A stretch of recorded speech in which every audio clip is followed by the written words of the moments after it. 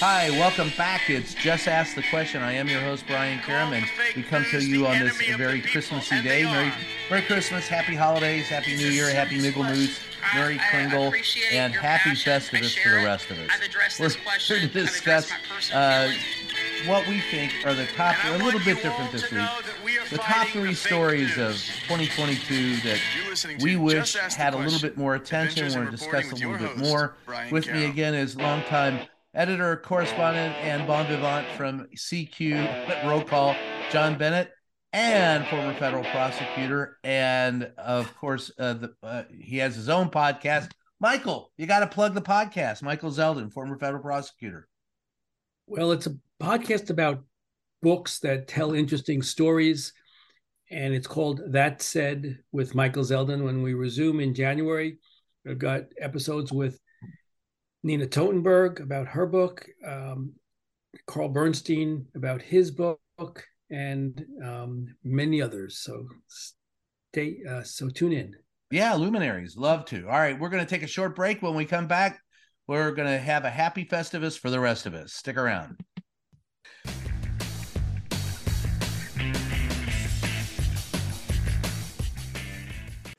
In this modern age of misinformation and deceit, Just Ask the Questions newsletter cuts through the BS and gets to the truth. With Brian's in-depth articles, columns, and exclusive content not released anywhere else. Get the scoop and stay in the know. Sign up for the Just Ask the Question newsletter now at substack.com/JATQ podcast.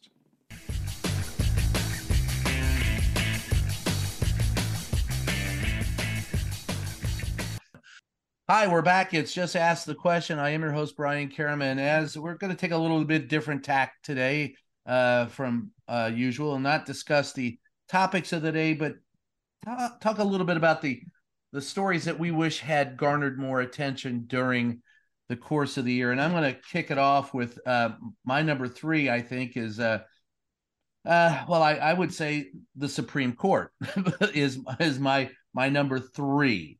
And I would say that what I would have liked to have seen is less talking about the issues in front of the Supreme Court and more a little bit about how the Supreme Court has changed over the since Donald Trump appointed three and created a conservative six inside and all of them, all these six that have been appointed are conservative Catholics. And speaking as a cafeteria Catholic, it was very frightening to me to see those, and I know that some of them are very conservative Catholics, Opus Dei Catholics. And for those that don't know what that is, that's the Taliban of the Catholic faith, take over the Supreme Court. So, John, Michael, jump in at any point in time. How do you think we've handled the Supreme Court in the last year? Well, it's interesting because the Supreme Court, of course, on social issues that are hot button issues like Dobbs, the Roe v. Wade decision, get all the coverage. But from my standpoint, as a criminal law guy, the Supreme Court has actually been surprisingly fair. And it's especially true in matters that have come before them that relate to January 6th and Trump's assertions of privilege. This notion that somehow because Trump picked them, they were going to be in his pocket legally has just not been the case. So too with federal courts around the country, appellate courts around the country, as we saw in the 11th Circuit rebuke of, though a Trump judge, the argument in the special master case, two Trump judges and a George W. Bush judge. So I think that while, abortion and matters like that will grab and continue to grab, and importantly, grab the headlines, and I disagree, of course, with the court's decision in Dobbs, though personally, I think that it would have been a better decision in Roe, whether it was if it were founded on equal protection liberty than implied act of right of privacy. And so I disagree with the court on these hot button social issues. I think that it's just not been the horror show that has been predicted, which I think is good. That all said, the leak of the Dobbs decision, the Alito's politics, coming seeping into the matter, Clarence Thomas and his wife, and the failure of Thomas to consider recusal, all that stuff is terrible for the court. And I think, though, it's gotten its fair share of coverage. It's the other stuff, the tier 2 stories that I think could have been covered a little bit better, and good for the court on some of them. Do you think it's been compromised? The court? Yeah. Well, in the sense that it's not as trusted an organization as it once was. I don't know that it ever really deserved to be trusted. I mean, other than really during the great heyday of the civil rights court decisions, the court, generally speaking, is conservative. It's not, it's not a force of progress. Earl Warren's court was really an anomaly. The long history of the Supreme Court. So it's not like all of a sudden that which has stood as a bastion of progressive thinking all of a sudden changed. I mean, look at what you said in an earlier show about the First Amendment, which is you can't yell fire in a crowded theater because it presents a clear and present danger. So what was the context of that case? It was a question of whether or not Eugene Debs' conviction for speaking out against World War I's draft could be upheld. And it was upheld because they said speaking out against the draft in World War I presented a clear and present danger akin to shouting fire in a crowded movie theater. Now, Oliver Wendell Holmes, who wrote that decision, in a decision that came about a year or so later, reversed course and said I was just dead wrong about that, and I shouldn't have said that, and wrote a dissent. He and Brandeis wrote a dissent to this, but that was the majority of the court. And so people who think, oh well, the Supreme Court has been, this politically progressive organization, just don't know the court. Well, no, all you have to do is look at the Dred Scott decision, which directly led or some say directly led to the Civil War. They have never, that it's often been that it's underreported, John, or misreported.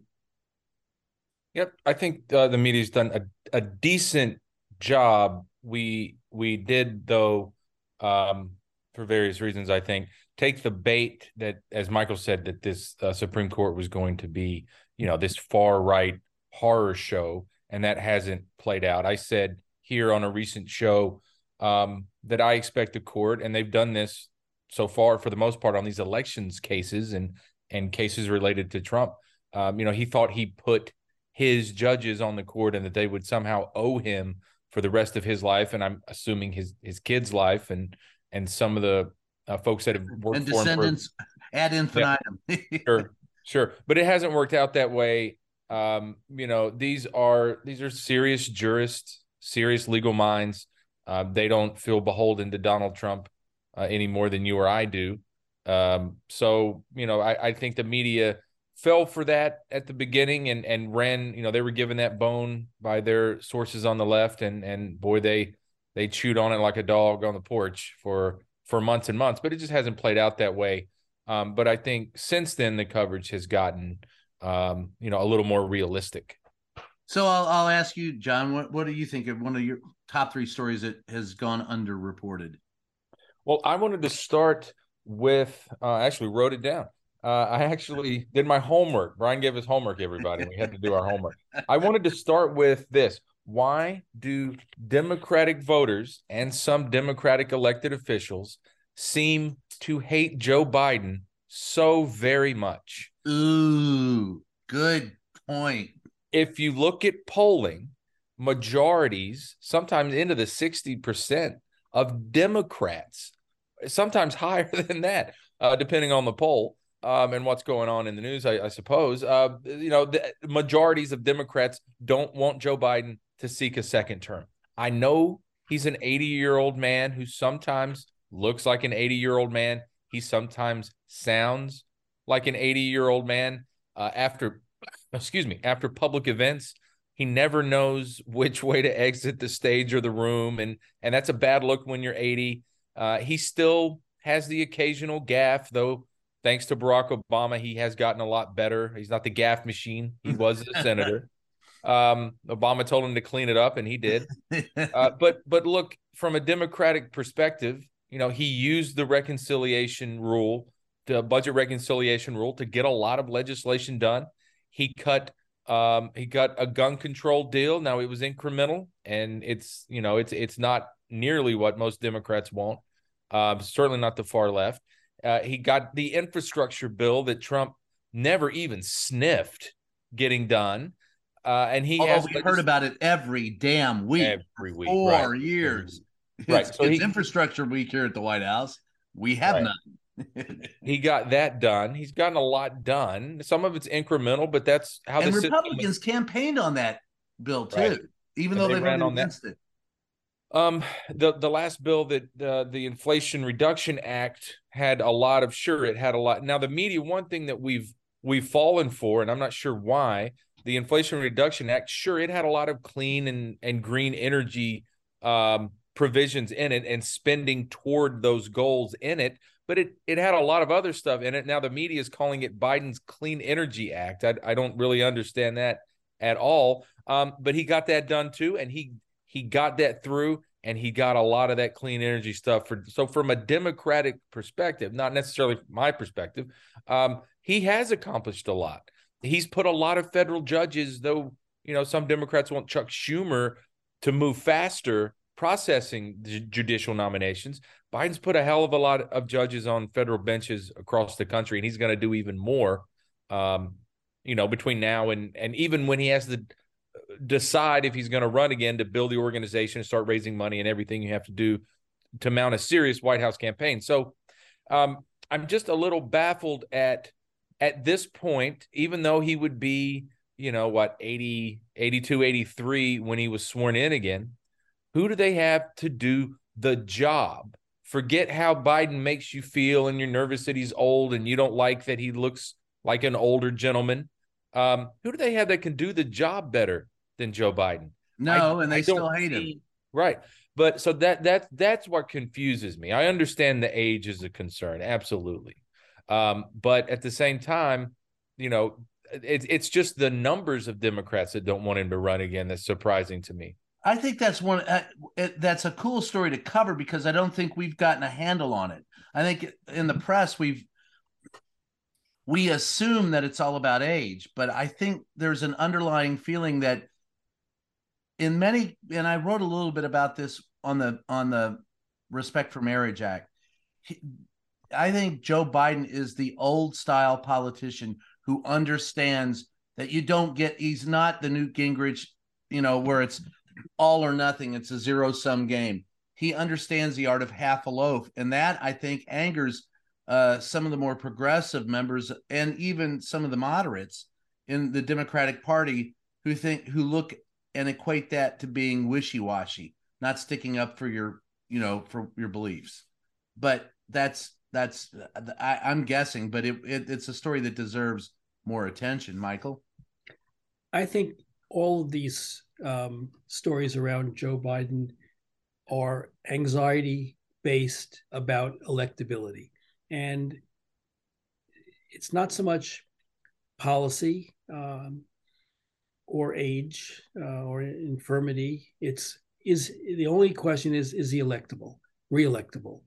And I think people have anxiety about that.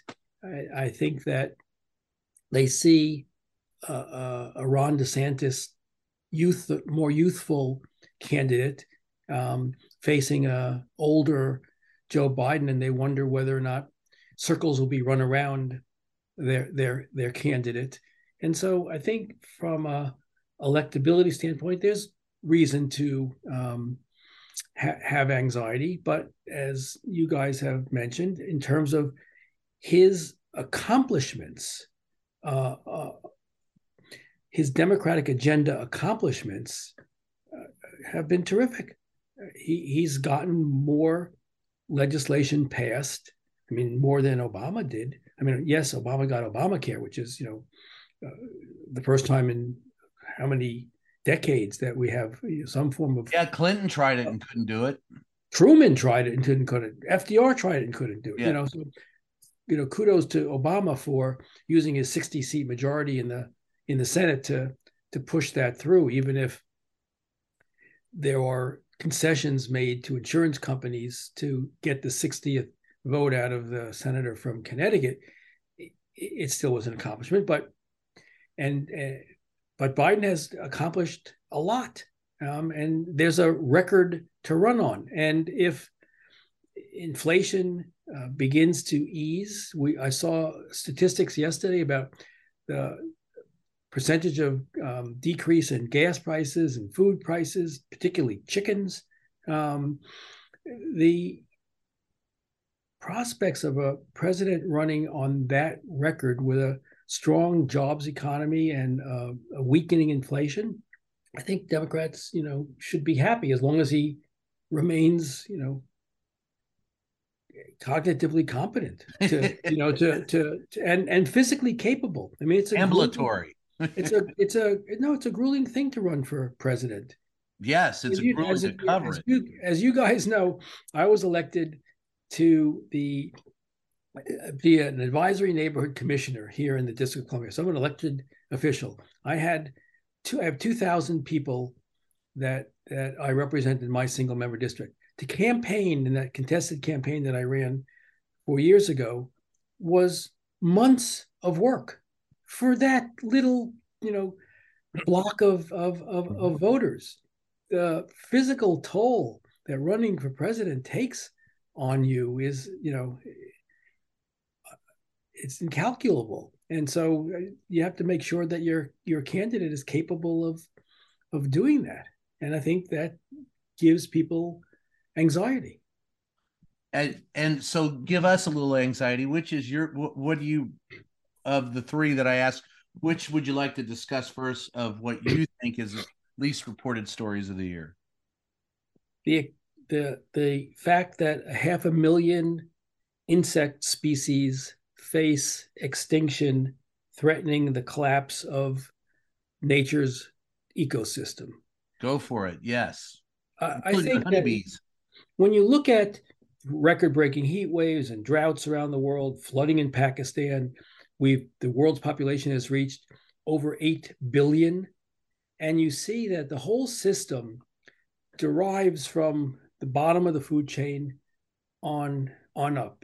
Birds eat insects, other animals eat birds. That whole the hip bone connected to the thigh bone sort of stuff. And the use of pesticides and the growing human population is threatening the extinction of 500,000 insect species, which, if it's not checked, is going to have devastating consequences for the earth. And you have to go to like Biology Today or something to read stories about this. And yet it's a critical building block for a healthy globe. Yeah, I'll add this to that. That's it's so underreported. You forget that it's a major story. But there is one chemical that I did a few stories on this years ago on Dursban. It was called the chemical is chlorpyrifos. Part of it is the same organophosphate that was used in the Cyclone B and to gas people at Auschwitz. This particular, if you've ever had wasps or bees in your backyard and you hit them with one of those sprays and they drop dead instantly, that's one of the chemicals that was used, and it was determined that there's no minimum standard for any placement of this in the ecosystem is dangerous. There's no minimally acceptable standard. and they would spray it on crops, and they would put it in.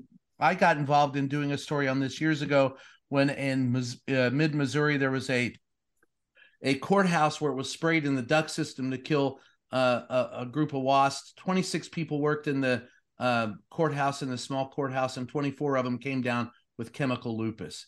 And then we found that there were stories all around the country, and Dow Chemical, which created it, fought very hard to make sure that this wasn't reported. And then it was during the Trump administration, and it had been banned for indoor use, but still used and is still in the ecosystem as of this day. And there's no safe amount, and it kills not only insects, but it causes cancer. And it's one of the biggest problems that we have in our ecosystem, completely underreported. I find it frightening and fascinating. John? Yeah, I read the other day that something like, I was editing a story by a colleague who covers energy and environment issues, and he quoted a statistic from one of the environmental groups around town that only 5 to 6% of plastic bottles are actually recycled. I had my hands on 2 plastic bottles yesterday alone, water bottles that I remember. So I think we got a long way to go. Microplastics are huge. They say what you eat the equivalent of 3 or 4 credit cards every year in the food that you. Yeah, I think we have a long way to go. I think the media, though, is danger close, as former Air Force Chief of Staff Buzz Mosley used to say, to turning so many stories, trying too hard to make a certain story a climate story, and everything is a death knell to the planet, and we're all going to die very soon. I'm looking out my window now. There are a lot of trees out there. The grass still turns green and then dies and then turns green. And, there are guys in my neighborhood with leaf blowers and they're cutting the grass. Bastards. So I am skeptical if the situation is as dire as the collective are really making it out to be. Well, I agree with George Carlin. We can't try too hard, because we care about the issue as human beings, and we're also journalists, to try to turn every story into a climate story. That's something that I've really noticed in the last year to 2 years. And I just find the premises of these stories really strange. Well, I'll end with before we go to the break, with what George Carlin said. It's the planet's going to be fine. It's people that are going to go away. So we're going to do that to ourselves. Stick around. We'll have round 2 of the least reported stories of the year when we come back.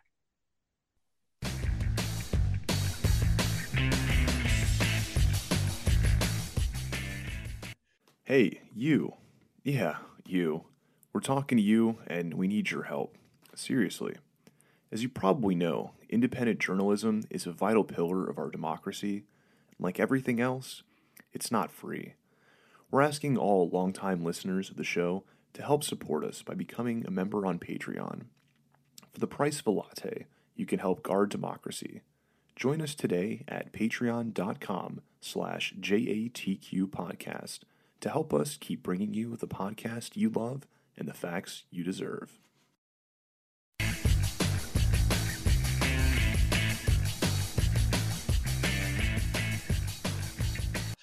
Hi, we're back. It's Just Ask the Question. I am your host, Brian Karam, and we're talking about what we think are the least reported stories of the year. We gave our round 1. Here's round 2 of our what we think are the least reported stories of the year. Michael, I'll let you start out with that. Julian Assange. Julian Assange is facing extradition in a case that I think should have everybody in the media on high alert. The notion that I think he is I think he's a journalist, and I think what he did is covered by the First Amendment in the same way that New York Times publishing the Pentagon Papers was covered by the First Amendment. And the idea that we are pursuing him for the prosecution of the release of information, to me, is a frightening prospect for the media.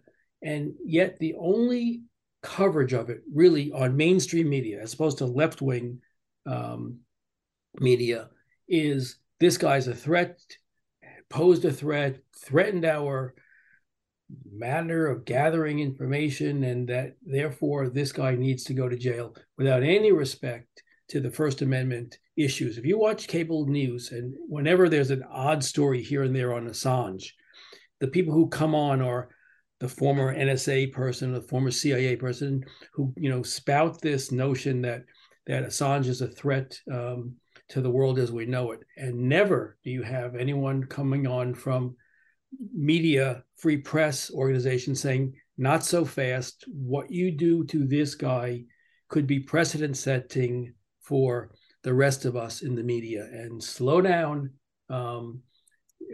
intelligence community, because what you're doing is a threat. So I think the fact that it's not covered, and that the media, who faces, the greatest backlash, in theory, for a prosecution of a person like Assange, is, sitting quiet, to me is disappointing. John, you agree? I've never come to a firm stance on Mr. Assange and what should happen to him.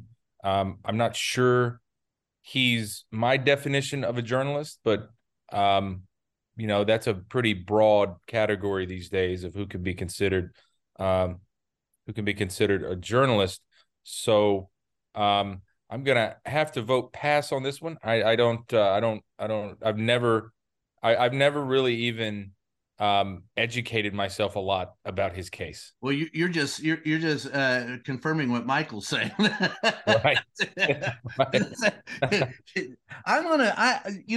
I know Julian Assange and Edward Snowden are two of the most the biggest lightning rods in journalism, and I have different opinions on each. Edward Snowden, I think, I'm not convinced he wasn't a Russian actor from the very beginning, but what he did was in releasing his secrets was important. His running away from facing the music, I think, was loathsome. So he's different, and I think we often confuse the two. And I think Julian Assange is an editor, a publisher, an activist, and we always stress the activist part when we report on him, especially when on the WikiLeaks thing. But what I think Michael has pointed out, and rightly so, is that what the government will do to Julian Assange, they will then in turn around and do to us. And they will use the justification for what they did to Julian Assange to further destroy and erode the First Amendment. And that leads me to my second pick, and I think that is the destruction of I think it goes underreported, because honestly, we can't report on ourselves with a damn. But if we were a stronger institution, we would push back against what's going on with Julian Assange. But the consolidation of media has destroyed independent media, and we sit and watch passively as the government slowly destroys what's left of free speech under the guise of protecting us and encouraging free speech. So I'm going to side with Michael on that, but I'm also going to say my second story is that what's happened to the media.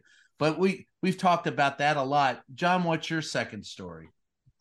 Yeah, I'm going to go with what's really happening at the southern border.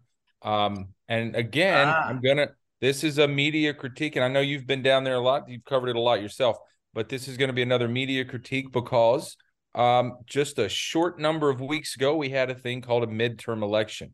And during that cycle, the media told me, and I'm part of the media, but don't cover these issues. And my shop certainly did not do this. We covered immigration policy on Capitol Hill pretty well this year.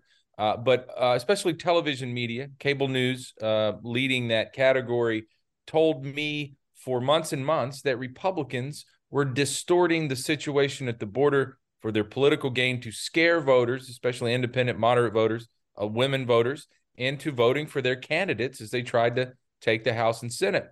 Well, it's now December 18th, and the media is telling me, especially cable news, I'm pretty much talking about cable news here, that there's a crisis at the southern border and that migrants are pouring in and can't be handled. They can't be processed by the federal government.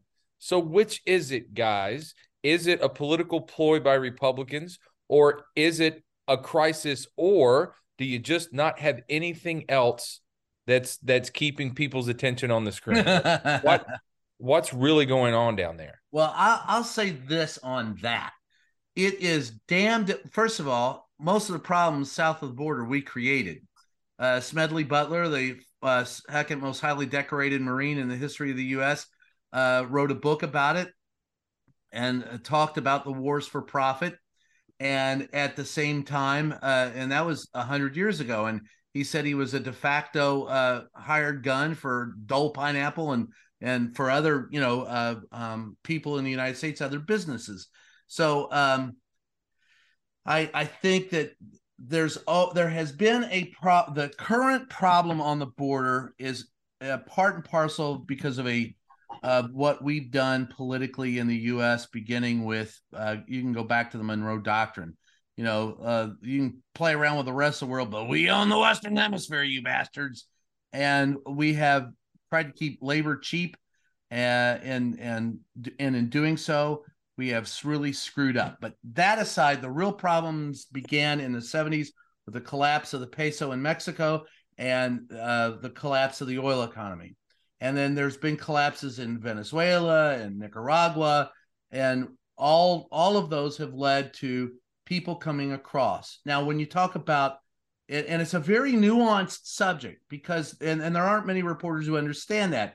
You could say, hey, we've got more people. Well, the numbers, yes, have gone up because we put more people on the border. Naturally, they're going to catch more people.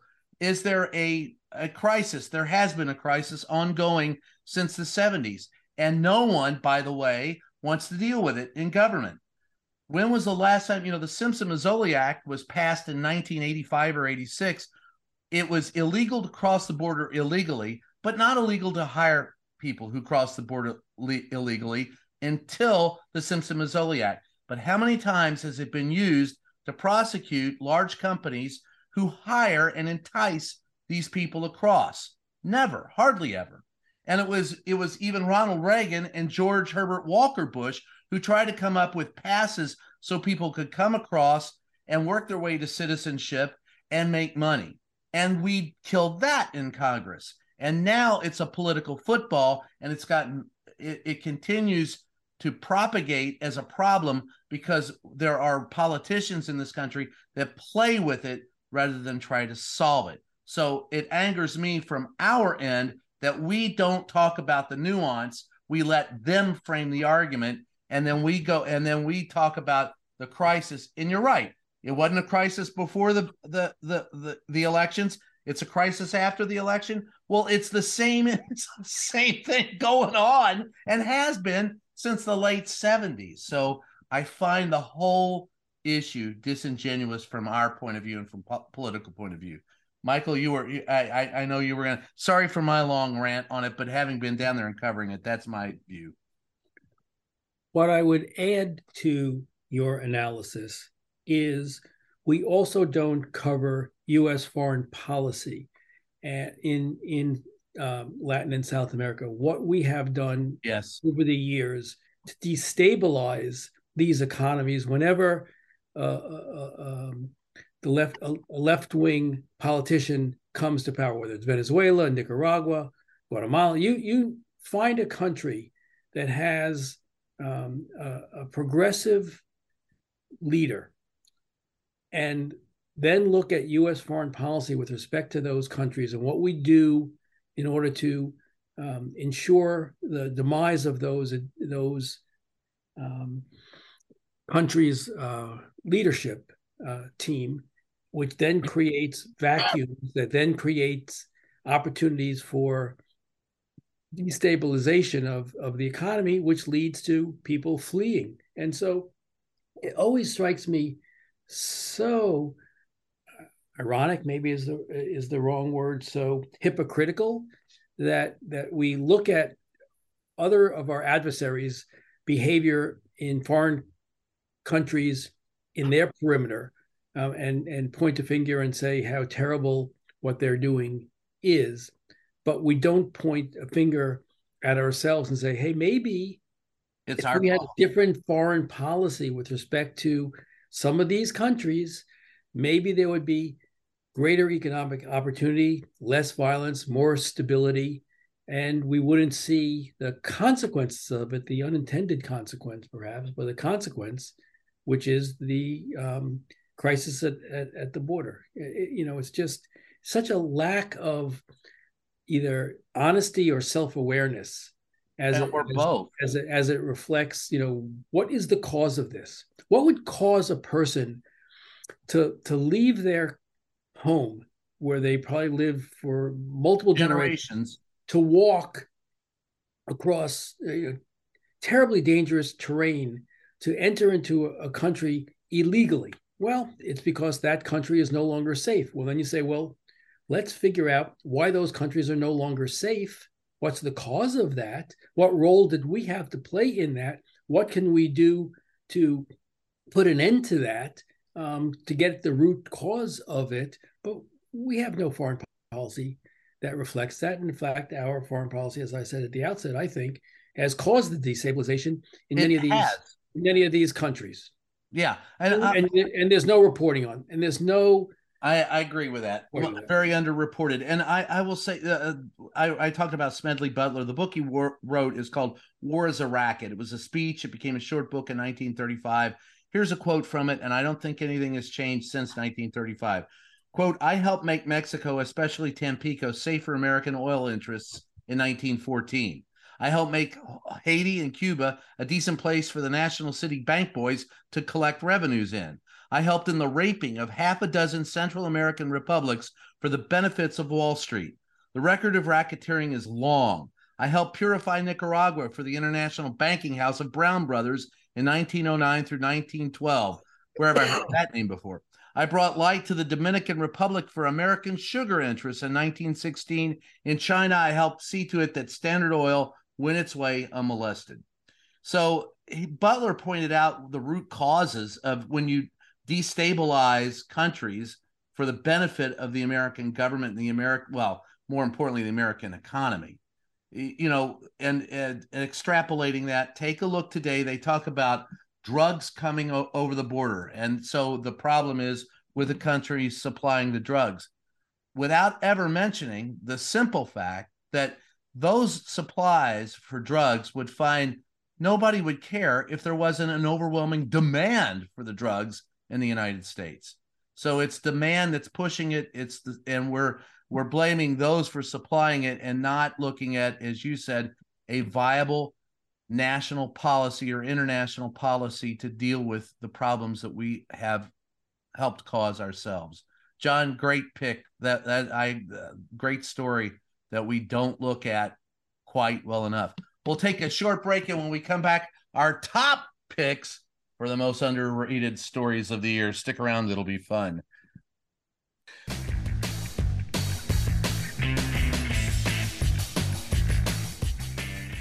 Hey, Just Ask the Question podcast listeners.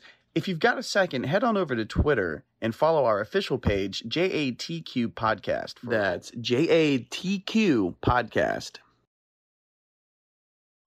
In this modern age of misinformation and deceit, Just Ask the Questions newsletter cuts through the BS and gets to the truth, with Brian's in-depth articles, columns, and exclusive content not found anywhere else.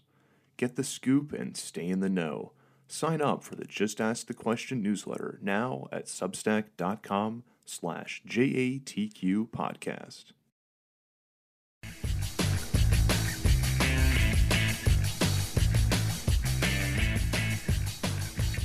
Hi, we're back. It's Just Ask the Question. I am your host, Brian Karam, and with us, John Bennett and Michael Zeldin, talking about the most underreported stories of the year.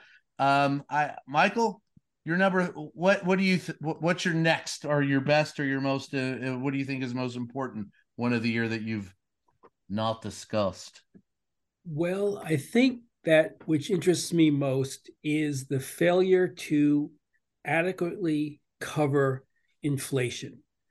That is, when you watch the way inflation is covered, it's all an interest rates story without any regard to corporate consolidation as the primary driver of inflation, especially in food and energy area. Again, like with the immigration story that we talked about, and how the quote that you just read about how this fellow made the world safe for corporate interests. I think the same thing is true with our failure to honestly discuss how corporate consolidation is driving record inflation more than anything else. And Paul Krugman, the economist, has written about this some, and Robert Reich has been writing about this, but you can't find coverage on in the mainstream. Again, we say mainstream, but we're talking about TV news Corporate as much media. as anything else. But TV more than anything else, where people get a lot of their news from, and you just don't hear them being honest. And why is that? It goes back to the point you've made, Brian, in your book, which I've talked about on this show repeatedly, which is corporate consolidation in media is tied with corporate consolidation in their primary advertisers. And there's no interest in honestly covering what the impact of all this consolidation is, either on democracy from a media organization standpoint, or on the cost of food, or the failure to pay livable wages. We just don't take an honest analysis of the economic realities of our democratic capitalist country. I don't think we understand. I think there are very few reporters who actually understand the issue, but that's me. John? Yeah, well, first, Michael took my third topic. Well done, sir. Yeah, we don't understand it, and we I don't want to say fell for it necessarily. I don't necessarily think there was any nefarious intent from those saying that the economy needed to go into a recession, that recession would be a good thing long term. But the media, hook, line, and sinker, just bit down on that narrative, and for months and months and months and months talked about a recession as if it was as inevitable as death and taxes. And guess what? We haven't had a recession, and now yet again the media is shape shifting and talking about how we've avoided the recession, which actually goes back to my previous topic of why do Democrats hate Joe Biden. It appears as of right now that we are probably going to get to that Joe Biden is going to get to add to his list of accomplishments that he steered the economy out of what was described as an inevitable recession. So we haven't covered that well at all. It is confusing. I understand that. I'm sure a lot of longtime economics reporters and editors and columnists have taken the buyout or been laid off over the years, because the good ones stay a long time in the business because they're such a commodity, such a rare commodity. So, I think a lot of the trends and ills and ailments that we've seen in the business have hurt us in covering the economy, and especially something like inflation. And that's the kind of beat. And Brian, you and I have covered beats, and those complicated beats, you just have to do it a long time. It's just, in a lot of ways, it's just reps and building sources and becoming an expert. And I sadly think a lot of those have been weeded out of the business. I think you're absolutely right, and it's training in it too. It's it's like a specialist. Yeah.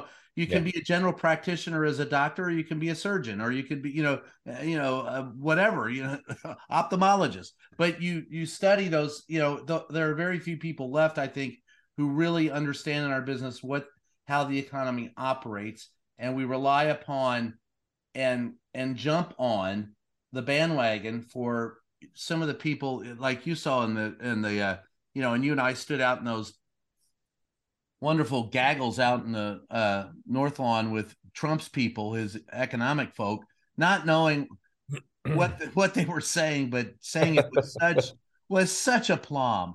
And and for a lot of the younger reporters, they had no clue, who was telling them, Major Mick would get out there and talk, or Mick Mulvaney, or any of these other people that would speak and tell us about the economy. They didn't know what the hell they were talking about. And economists disagree with each other all the time, and we just report, we follow it in merry measure. So I'm going to let you, since Michael picked yours, but you got to have a backup. What is it, John? Oh, yeah, we'll go with the backup QB here. I would like to see more coverage to the extent it can be covered. And again, a difficult topic, the House of Saud and the rehabilitation of MBS, the Crown Prince of Saudi Arabia. Ooh, good topic. One fist bump, from the American president, and Mr. Bonesaw has been fully rehabbed. It seems like, especially on the world stage, he's sitting in the big chair at the OPEC meeting again, and really crawfishing, to use a Southern term, on Joe Biden on the price of oil per barrel. Really crawfished on that one, and this is a villain's villain, and he's got his hands in a lot of things around the world. We're allies because we have to be in a lot of ways. Frenemies, I think now is the term to use. But just the speed at which he's come back. And Brian, you and I always say everyone comes back. Maybe not the Matt Lauers of the world and those folks, but a lot of people are able to come back. Not a lot of them have allegedly, wink wink, ordered the killing of a Washington Post columnist at a diplomatic facility, using a bone saw to begin disposing of Jamal Khashoggi's body. So that's something to watch. He is going to be a thorn in the U.S.'s side, no matter who the president is, or how long Joe Biden's president, or who comes after him. MBS is a young man, and he gets the greatest medical care in the world. He can certainly afford it, and this is going to be a big thorn in America's side. And with that fist bump, Joe Biden was being a realist in foreign policy thinking, but I think he created a big problem for himself. I think it's one of the most disappointing things that Joe Biden has done. He promised on the campaign trail to hold the killer of Jamal Khashoggi, responsible for the murder. We all know it was MBS. And there have been a lot of people who've put a lot of time and effort to showing the links, and we have done absolutely nothing. And we continue to not report on it. Excellent choice in the story. Michael? Well, I don't disagree with what has been said, but of course it then ties into all the other sort of left-leaning stories that I've talked about, which is the reason for that is economic. Why was he doing that? Because he was facing pressure from inflation stories and wanted to make sure that there was a supply of fossil fuels available, so as to not, sort of contribute to the inflation narrative that was circulating. And so he made a practical, for his political expediency, decision that human rights is an internal matter. And just as we've done with countries all around the world, China and Pakistan, and wherever you want to look, we still feed the corporate interests over the humanitarian interests. Yes, if they just read their Winnie the Pooh, don't feed the bear. But and you also need the Saudis to push back on Iran. You can't effectively do that without the Saudis, and Biden knows that. And I'm sounding critical here. I'm not necessarily intending to. I understand why Biden did it, but I do think It's like he took one thorn, he took the thorn out of his left side and then jammed it in his right side. Yeah. But some of these problems you just can't solve. The presidency is a really hard job. That leads me to my pick of my big. I think and thanks for the segue there, John. Iran and Russia's partnership in the war in Ukraine. I think the war in Ukraine is and the danger of nuclear conflagration is probably greater than it's ever been on the planet since the end of the Cold War. It seems to have eased a little bit now, according to national security people. However, there is a threat for expanded conflict, particularly in the Middle East, because Iran is supplying Russia with weaponry and drones. And I think that we've underreported. We've boosted Zelensky in Ukraine, saying they've done a great job, but as the year comes to an end, Russia has more territory now than they did before they started last February, this latest offensive. They have fled some places. They are restocking, and I would expect a large offensive sometime in the spring when the weather breaks. And the threat that Iran brings with this partnership with Russia cannot be understated nor forgotten. I think it's one of the stories that we're going to have to look forward at in 2023. And I think the danger to everyone on the planet, even if a tactical nuke is used in the field in Ukraine and it doesn't go any further, and it would be a miracle if it did not, the grain and stuff that is grown in Ukraine helps feed the world. This is a very dangerous situation that we're in, and I don't think we report on it very well, and I think it's one of the most underreported. My pick for the most underreported story of the year. Michael? Well, as you know from the segment we did prior to this one, and you asked what was our holiday wishes, I said peace in Ukraine. And this consolidation between Russia and Iran goes right in the face of that holiday season wish of mine. I think you're right, Brian. It's a dangerous partnership, and I don't know what the world's reaction is going to be to it, but it has to be taken as seriously as you outlined in your observations. John, let you have the last word on it. Yeah, this is probably the hardest problem that Joe Biden faces, and other leaders, Emmanuel Macron from France and whoever the prime minister of the UK is this hour. It could change very soon, and other Western leaders and other leaders in the Middle East. They certainly want to push back against Iran, and they're concerned about Iran turning to Moscow and that partnership. There's so little that it seems like Biden and the West can do. The Russians and the Iranians, as my cat saunters through, as the Russians and the Iranians, they don't respond to sanctions or Biden or Trump or Obama or Bush sending a carrier group closer to the Iranian coastline. They don't respond. They just continue doing whatever the hell they're doing. And you're right. If Putin is unwise enough to use a tactical nuke in Ukraine, what can Joe Biden do, and what should he do? Is it worth a proportional military response? So far, I don't get the vibe from Biden that he's going to launch the nukes toward St. Petersburg or some submarine factory on the coastline of Russia, or some strategic target that he could take out.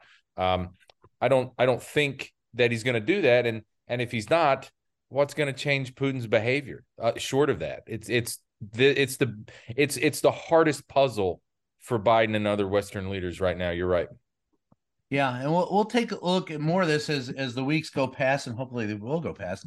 But I find it that is probably one of the stories that we'll talk next week about, stories that we think will dominate 2023 as we start the new year. we'll probably be looking at some of the very same stories that we've just talked about today. But until then, happy Festivus for the rest of us. Enjoy your feats of strength. and boy, have I got some things to tell you, people. I'm mad at all of you. So thanks for Seinfeld for giving us that, so I can say happy Festivus. I used to put that on the newspapers when I ran a couple of local newspapers. Instead of holiday greetings, I would just say happy Festivus for the rest of us. So with that in mind, thanks. The show is Just Ask the Question. This is our last show of the year. Thanks for joining us. Join us next week at the beginning of the new year for the stories they're going to be looking at in 2023. I am your host, Brian Karam. Once again, thanks for joining us, and we'll catch you next time.